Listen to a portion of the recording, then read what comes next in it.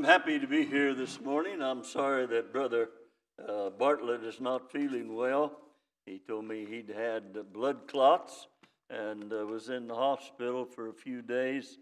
I know what that is. I've had blood clots and been in the hospital about 4 or 5 different times in my life. The longest time was a little bit over 2 months. I was in the hospital. I had blood clots in 7 areas of my lung. I lost 1/7 of my lung, and I didn't know whether I was going to make it or not. Now, back there in those days, they did not have the treatment that they have today. But I thank God for His grace and goodness. I'm glad that Brother Bartlett is doing better, and I just pray that he'll be back to his normal self.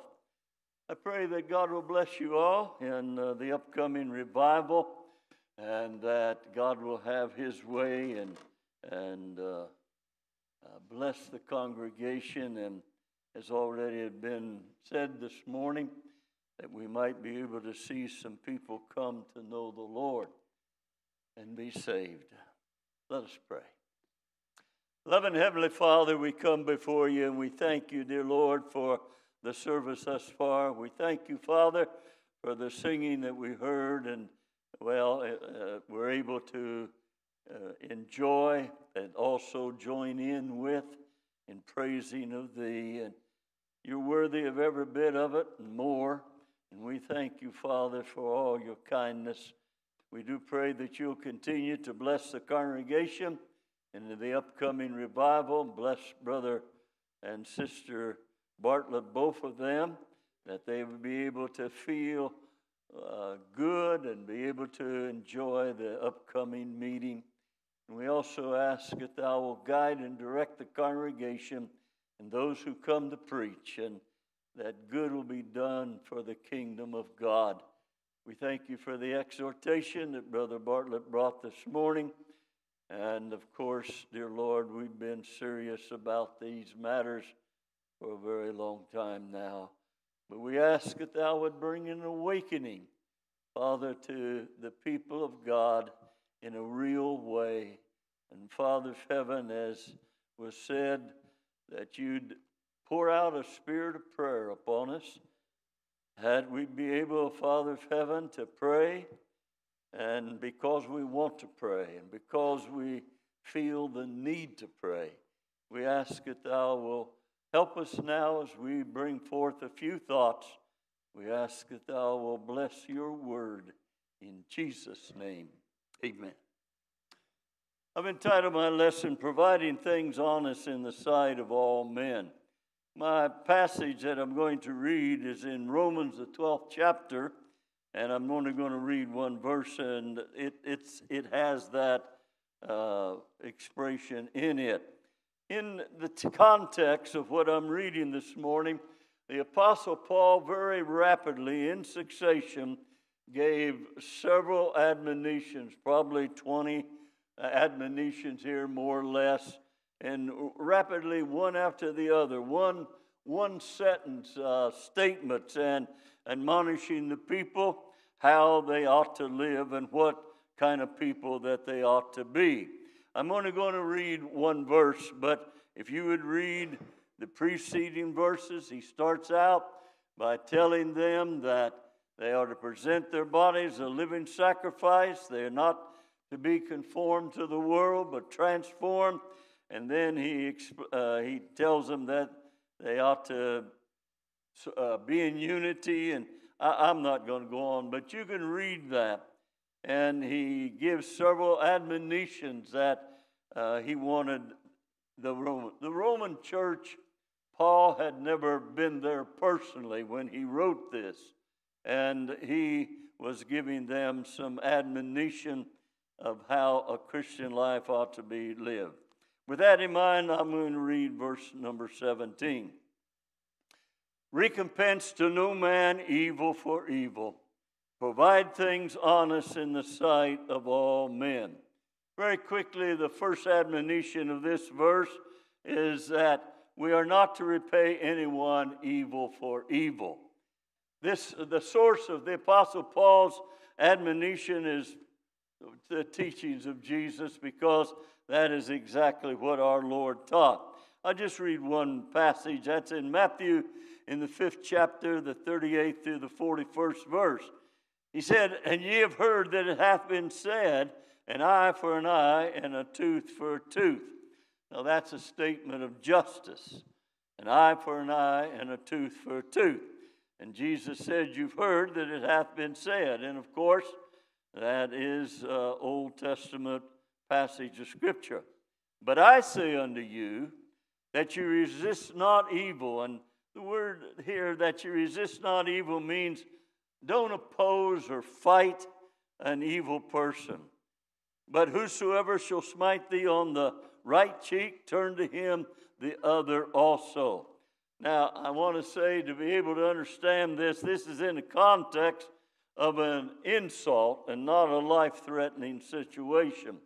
He said here that if someone smite thee on the right cheek, and that's a person taking the right hand and backhanding the other person, they would hit them on the right cheek.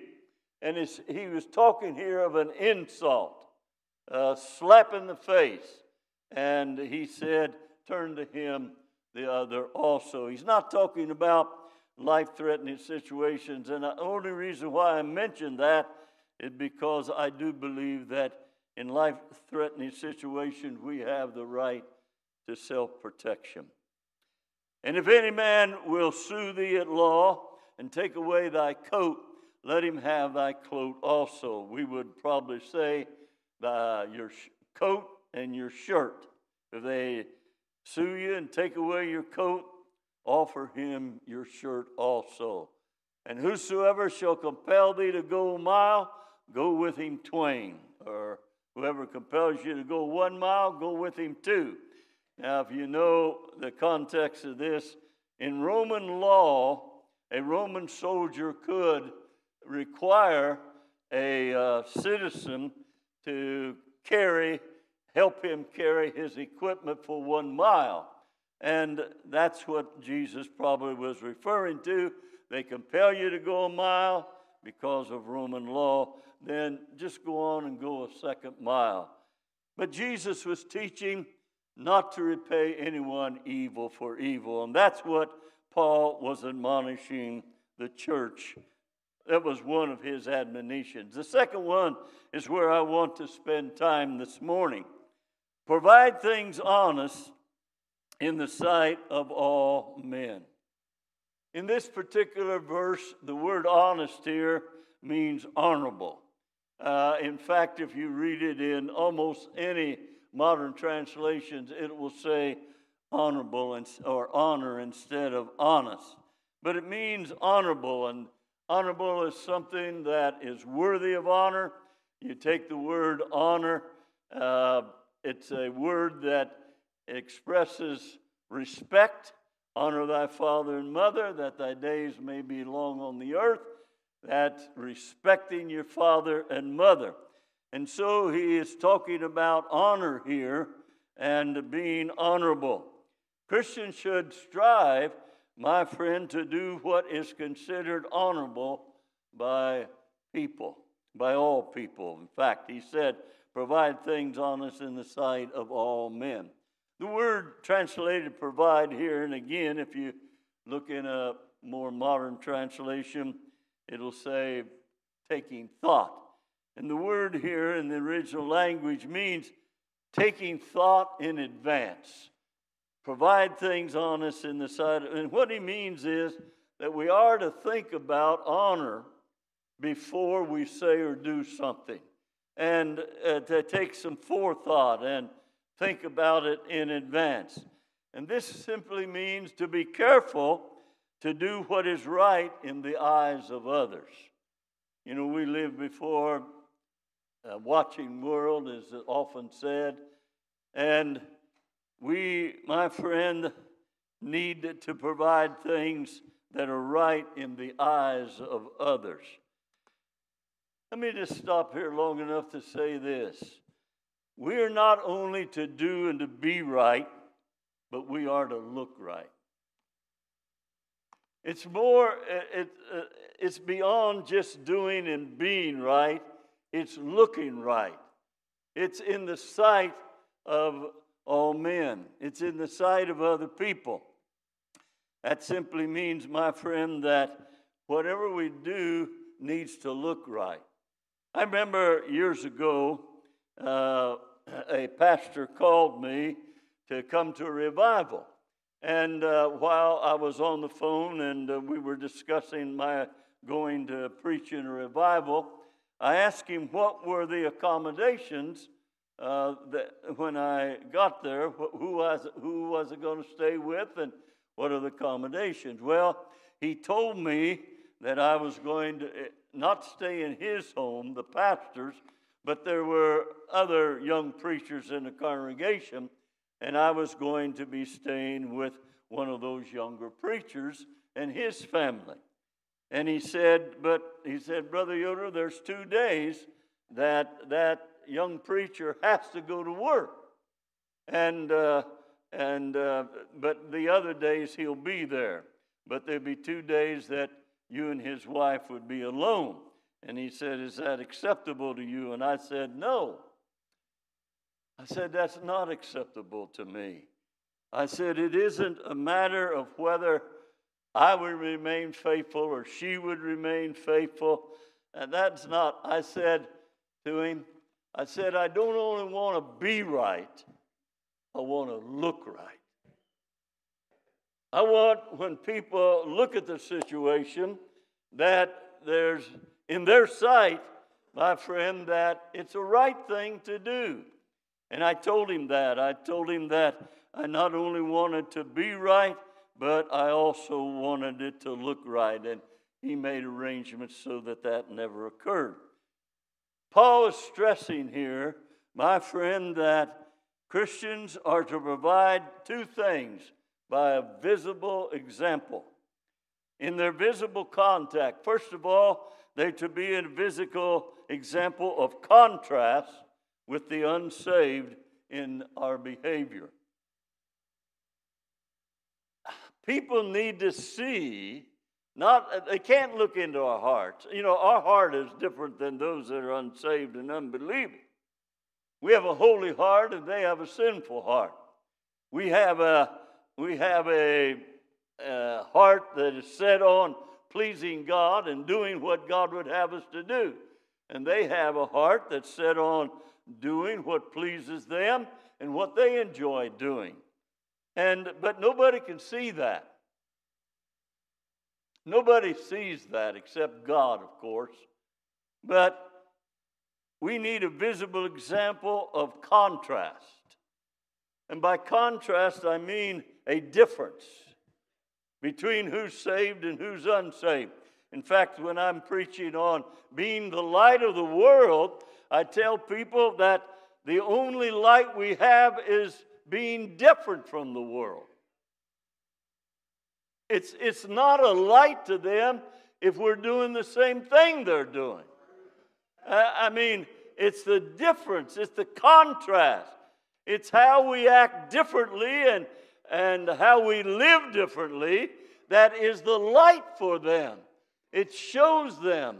If it's just a common morality, so to speak, which is becoming more rare than it used to be, but I hope you understand that by our conduct, our visible conduct, we are to be an example of contrast. And second of all, Christians are to be an honorable witness for Christ. We are to honor the Lord by the way we live. And by honor, I mean our life needs to be worthy of honor. Honorable means worthy of honor, and honor means worthy of respect. And that simply means, my friend, that our conduct ought to earn the respect of others, the respect of those. In fact, I'm going to tell you something. If you live an honorable life, you can have the respect of people who disagree with you. They may not agree and they may not want to live like you do, but, my friend, they will respect you. You know, they will have a respect for you. I've seen that when I worked in the factory and on the job in various jobs and various things. As Christians, you and I are living out our life before a watching world. I mean, people are watching us that we don't even know anything about. I mean, because we're just going and doing our thing. I remember one time I was working in a grocery warehouse. But anyway, we would go into the office and stand there while the people in there were writing up an order, and then we'd take the order and go out in the warehouse and fill it. And I was standing in the office, and one of the fellows that writes up the order said, we had a fellow in here this morning, called him by name, said he told a joke, said it was so terrible that and he mentioned another fellow that worked there, said he almost left like Kenny does all the time.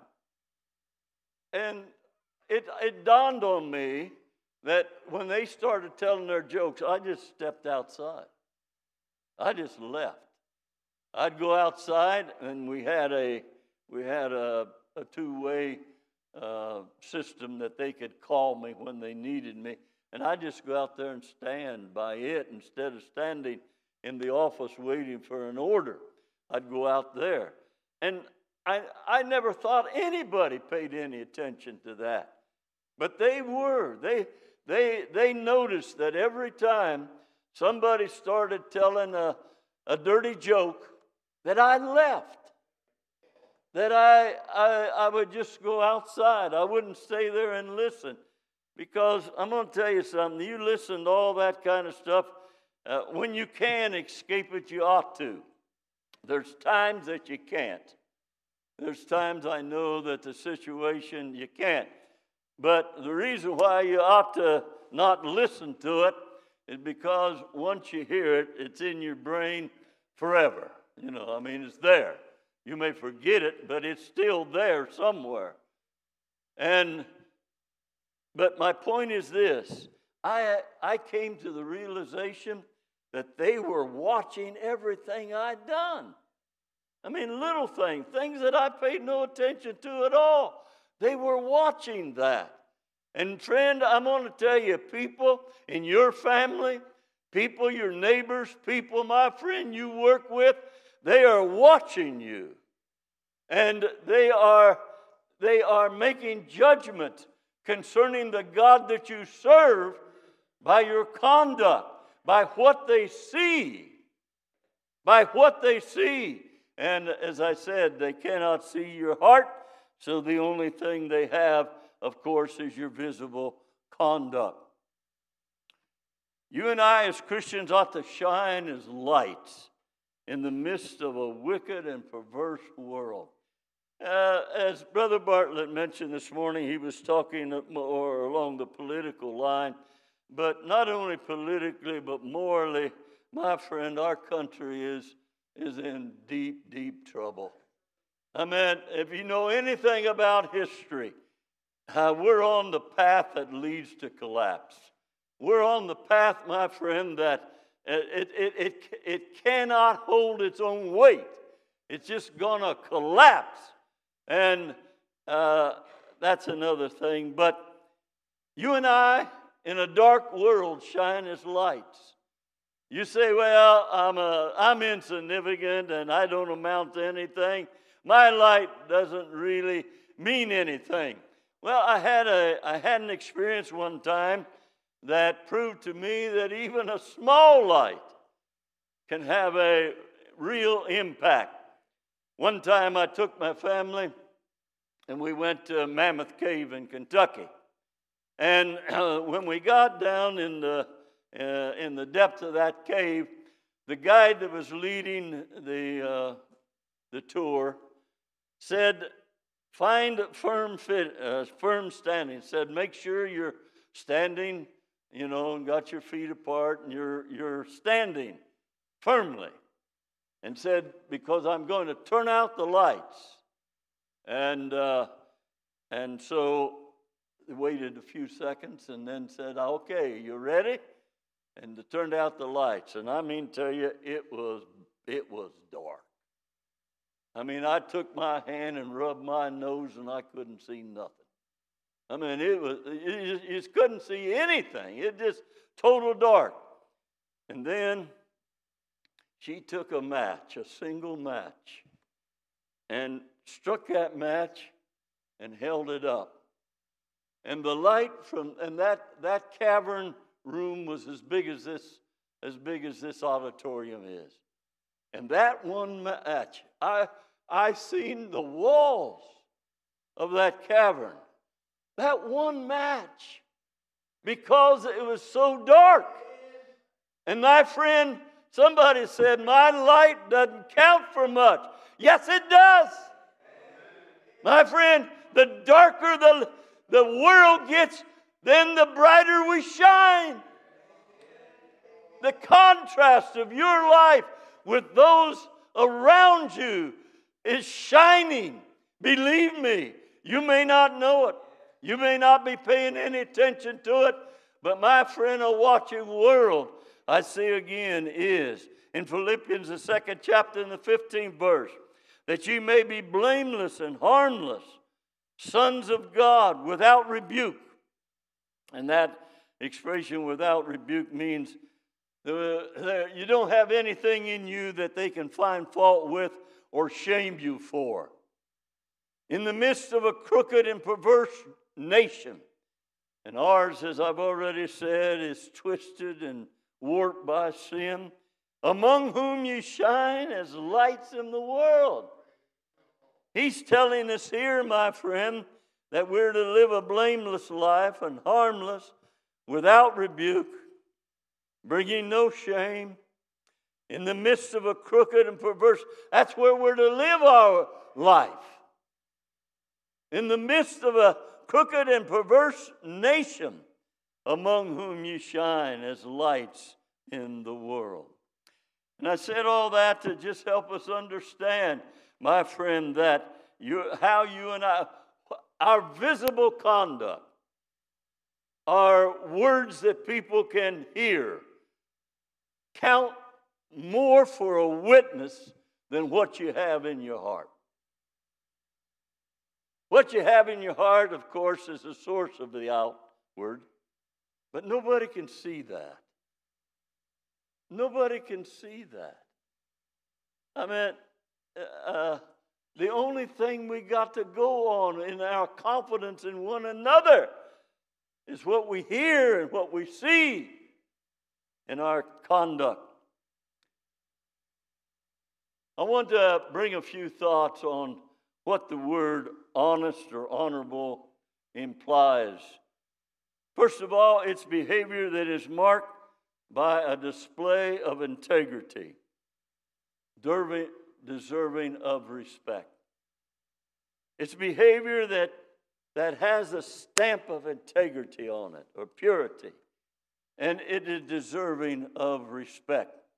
Being honest means, of course, first of all, being characterized by the truth. We're not deceptive. And in biblical terms, there's no guile in us. I looked that word guile up yesterday as I was studying for this lesson, and guile was defined as treacherously cunning, skillful in deceiving, a convincing liar. We're to be characterized by truth. What we say ought to be truthful. It ought to be factual. Amen? At least it ought to be facts that we honestly believe. It's not deceptive. It's not something, my friend, that is cunning and skillful and deceiving. Have you ever seen a convincing liar? I one time worked with a fellow. They called him the body of truth. And they said the reason why they called him the body of truth was because if there was any truth in him, it was still in him. But he was the most convincing liar. At that time, I was young. I was 18, 19 years old. And I worked with him. And he was a practical joker. And he pulled all kinds. I was a gullible person. You know, if you're an honest person, you have a tendency to believe others. You know? And I believed him. I'm not going to take time, but I could. He got me into all kinds of fixes. And he would laugh and laugh. But he was a convincing liar. There was even times when I said, I was suspicious, but he was so convincing that he got me to believing. That's guile. That's treacherously cunning. Skillful, my friend, in deceiving. That describes the devil, of course. But there's some people got the devil in them. You know what I mean? And one of the ways is they're characterized by deception and cunning, skillful lying. 1 Peter 3rd chapter 10th verse. For he that will love life and see good days, let him refrain his tongue from evil and his lips that they speak no guile. Honest speech means being sincere, being frank, not being abusive, frankly honest, you know, but it's being sincere, it's being genuine. It's talking without pretense. You ain't trying to fool nobody.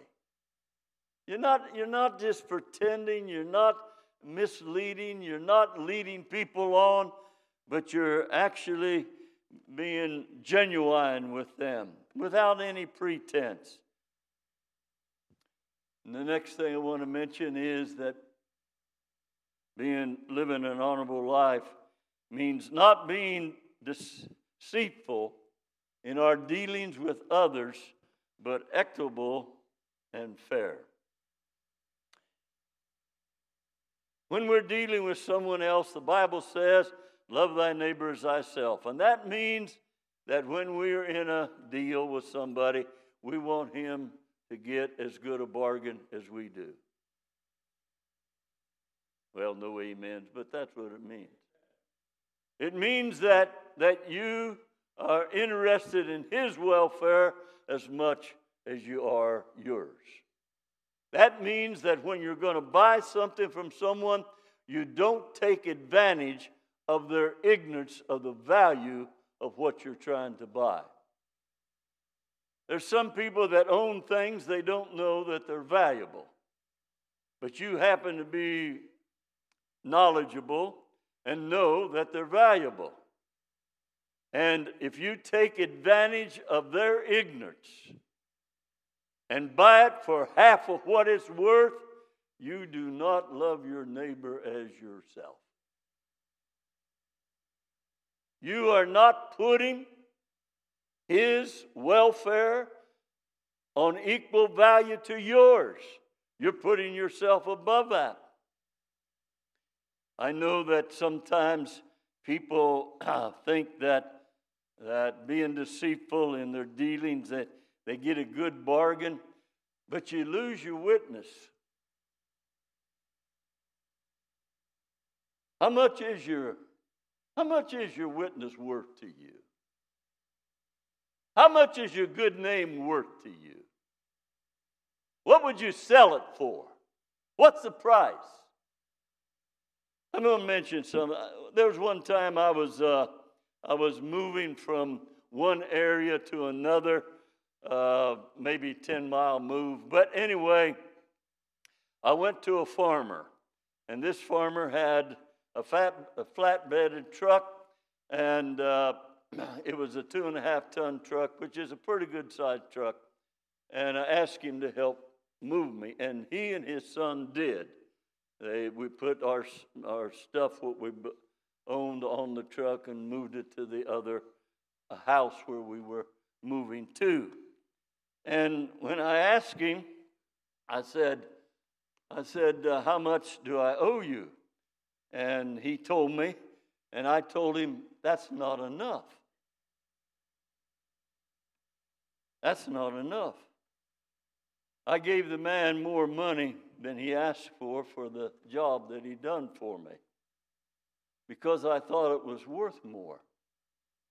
And if I remember right, he asked for $25, and I gave him $40. Now, to understand, keep this amount in context, I worked at a minimum wage job at that time, $1 an hour, and $40 was a week's salary. So $40 was not just a trifling. Today, with inflation, $40, at least some people make $40 an hour. You know what I mean?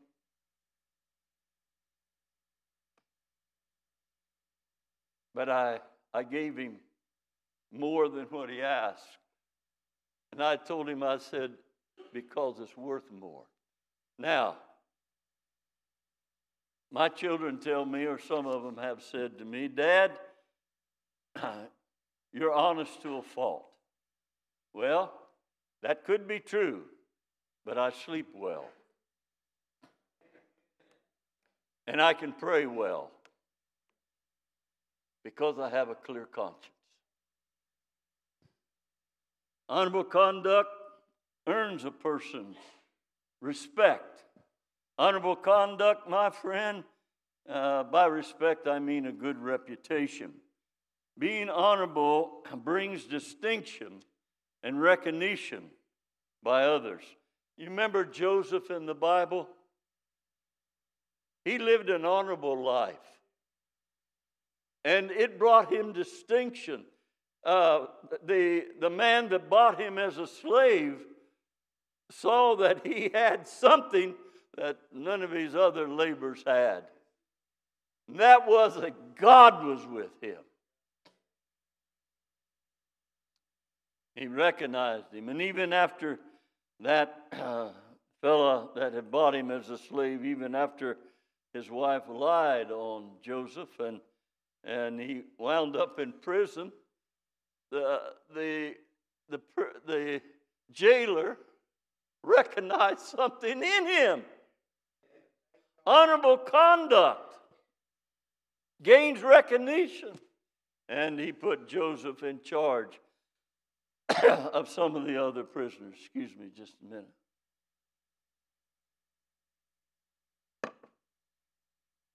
A good name and a good reputation is more desirable than wealth. I know you may have your heart set on making as much money as you possibly can, but I'm telling you that a good name and a good reputation, my friend, is worth more than money or wealth.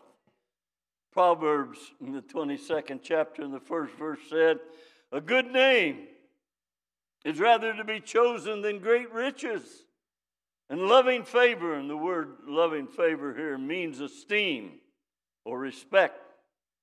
A good name is rather to be chosen than great riches, and loving favor, esteem, or respect rather than silver and gold.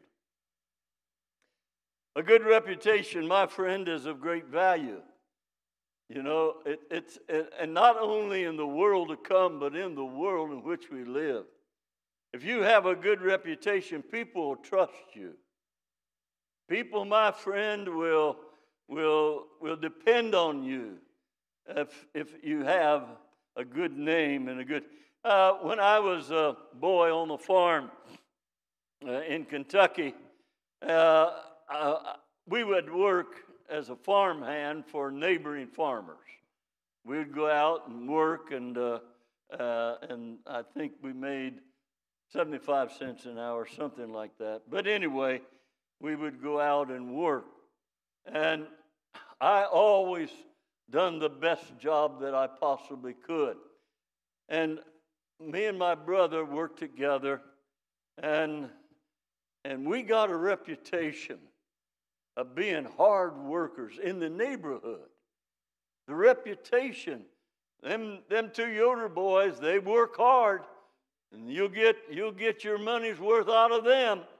And I'm going to tell you, I had work when some other men in our neighborhood could not find work. And the only thing that got that was a reputation, a good name.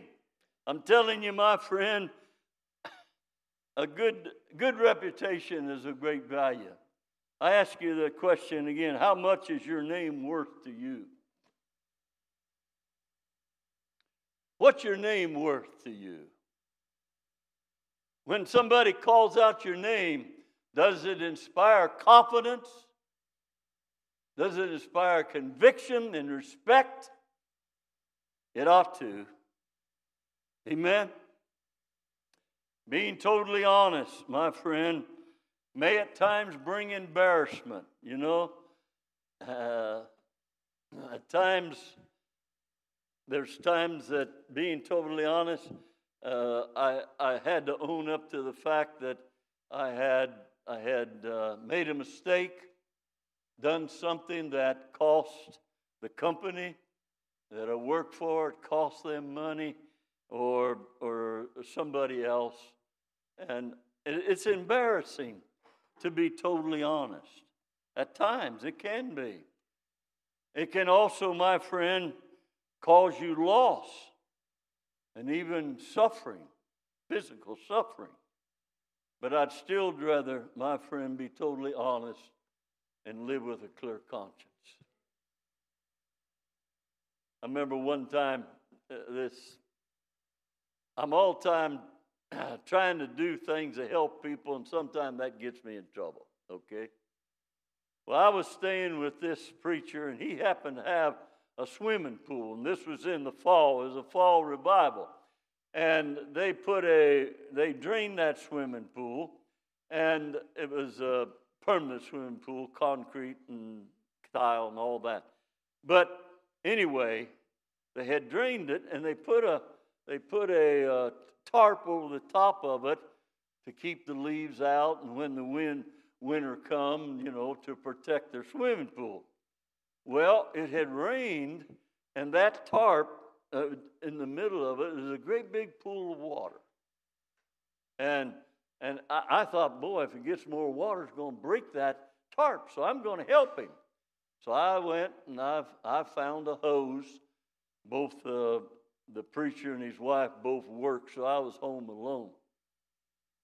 And I got a hose, and I put it in that, and I sucked on it. I got it to siphon out, you know. And I laid it on the ground, and I was draining that water off. And sometime after that, an hour or so, I heard somebody holler, "Who done that?" You know. I thought, what did you know? And so I went outside and said, "Who put that hose on there?" It was one of his older sons of this man I was staying with. And I said, "I did. I done that." He said, "Don't you know that water's on there to hold that tarp down so that the wind won't flop it?" And no, I didn't know that.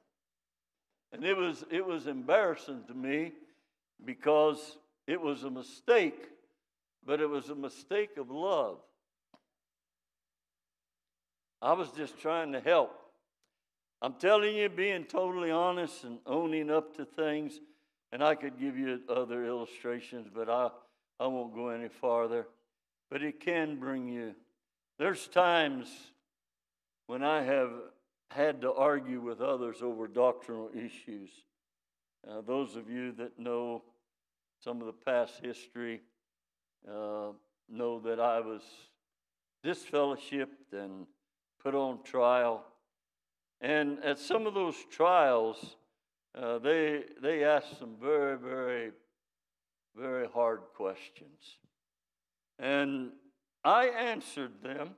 I remember before going to those trials, I knew enough about the issue that we were dealing with that I could use double talk, say things, and my meaning to words was one way and their meaning was another, and I could have tried to smooth it over.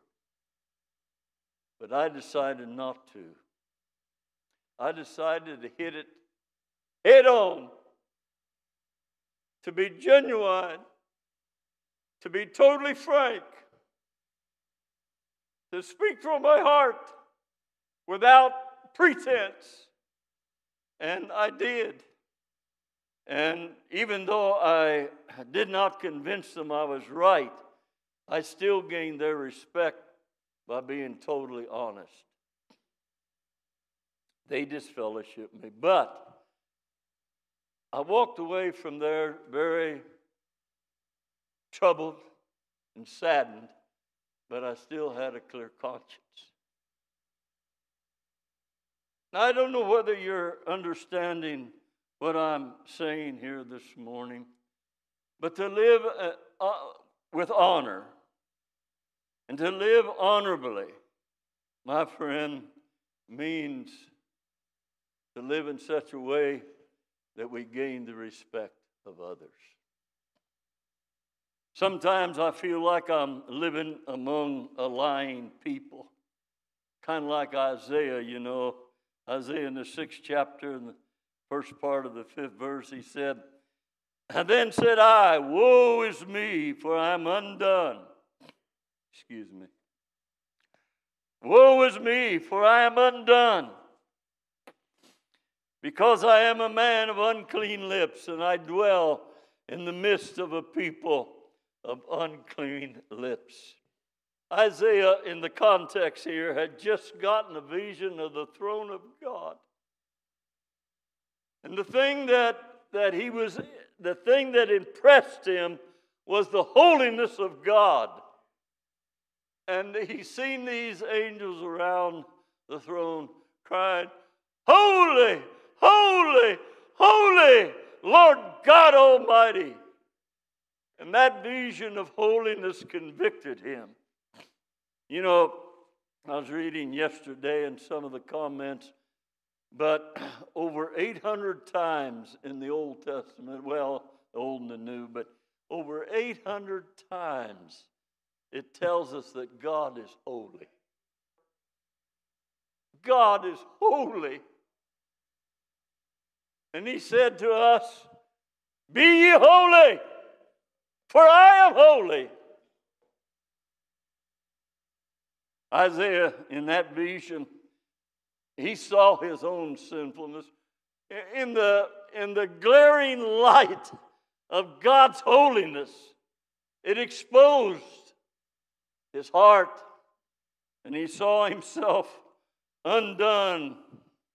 And that simply means not what he ought to be. And he said, "I dwell in the midst of a people of unclean lips." And I was thinking about that as I was meditating on that scripture. Why unclean lips? Why not say unclean hearts, you know? Unclean hearts. Well, possibly it could be because of what Jesus taught. In Matthew, the 12th chapter and 34th verse, he said, "O generation of vipers, how can ye, being evil, speak good things? For out of the abundance of the heart the mouth speaketh." And then in the 37th verse of that same 12th chapter of Matthew, he said, "For by thy words thou shalt be justified." That means acquitted. "And by thy words thou shalt be condemned." The reason, my friend, the final judgment could be entirely based upon your words. It isn't. But the final judgment could be entirely based upon the words that you've spoken. Someone said, "Why is that true?" Because the mouth speaks what the heart is full of. The mouth speaks what the heart is full of. Often I ask myself, as I said, I feel like Isaiah, I live among a people of unclean lips, lying. I often ask myself, who can you trust to speak the truth from the heart? You know? I think you already know this, but I'm just going to mention it. There are few honorable people in our day and time. There are very few honorable people in government today. I mean, it's hard to believe what they say. It's hard to believe what they say. People in our government, people in our healthcare system, look how they misled us during this COVID thing. It's come out now, but man, it's too late. It's too late for all those school children that are now a year behind in their education. It's too late for those people that lost their businesses because of closure. But who speaks the truth in the public media? Man, I'll tell you what, it's made me very suspicious of the things that I hear. Now, I don't spend a whole lot of time listening to the news. I do try to keep up. I go online, I read headlines. Brother Bartlett, last time I was here, or maybe the next to last time, he asked me, he said, did you hear what Schuler said? And he's the Senate leader. Did you hear what he said the other day? And said, I listened to him, watched him on television. He watched him and heard and said, it really troubled me and made me angry. And I said, no, I didn't hear it and I didn't see it. But I don't have a television. I don't own one. No amen, but that's okay. I'm telling you, I even quit taking a daily newspaper because all that stuff that was reading was affecting me. It affected my attitude. It was affecting my friend, how I was thinking. Well, I'll let that go. But it's hard to believe what is said in the public media, even social media. Even good church people sometimes will post things that they've seen or heard that are not factual. Now, they don't know they're not factual, but who can you trust?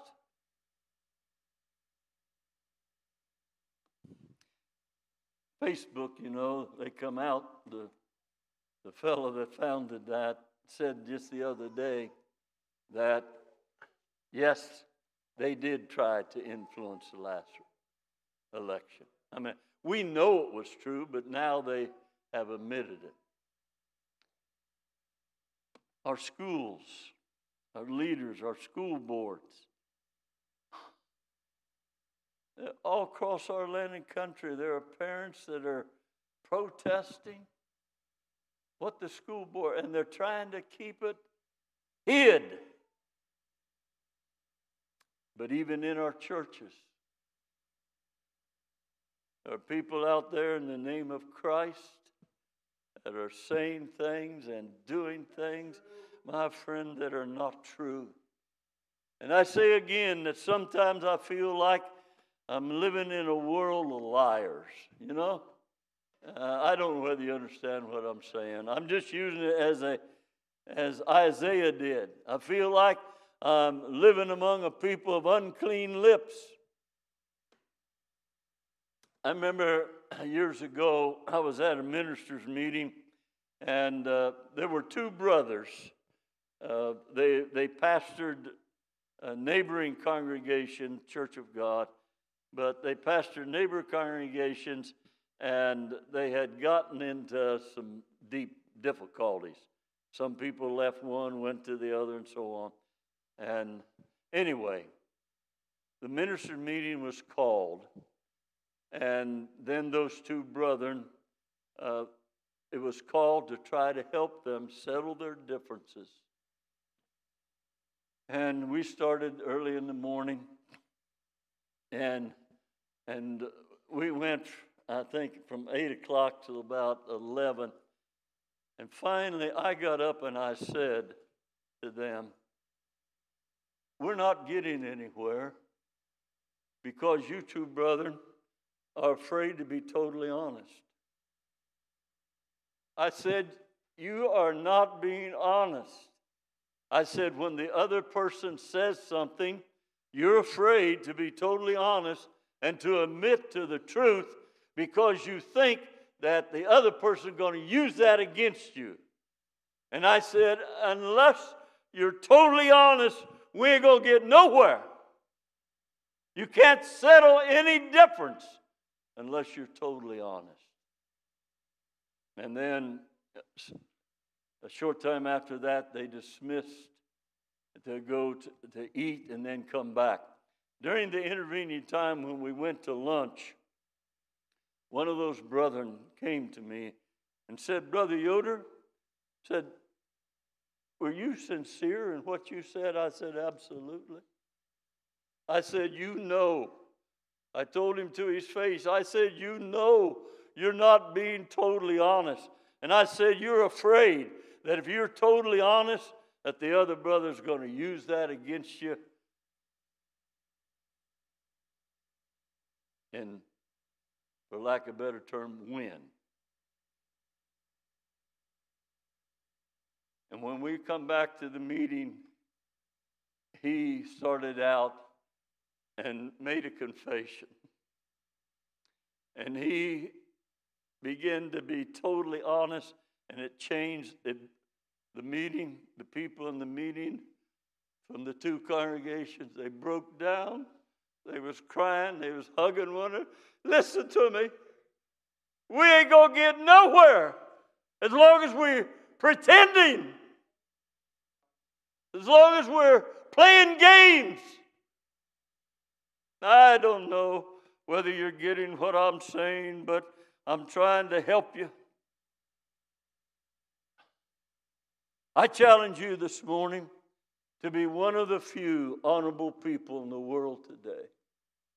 I think there was a philosopher, I forget who it was, an ancient philosopher, and I'm speaking from memory and I could be wrong, but an ancient philosopher said that he had searched during his lifetime to find one honest man and could not.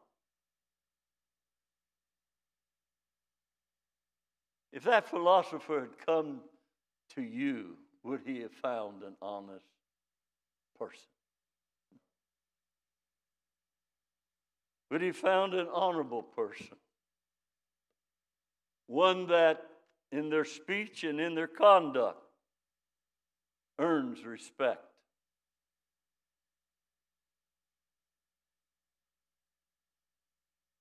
Be a person who has earned respect of others by your integrity.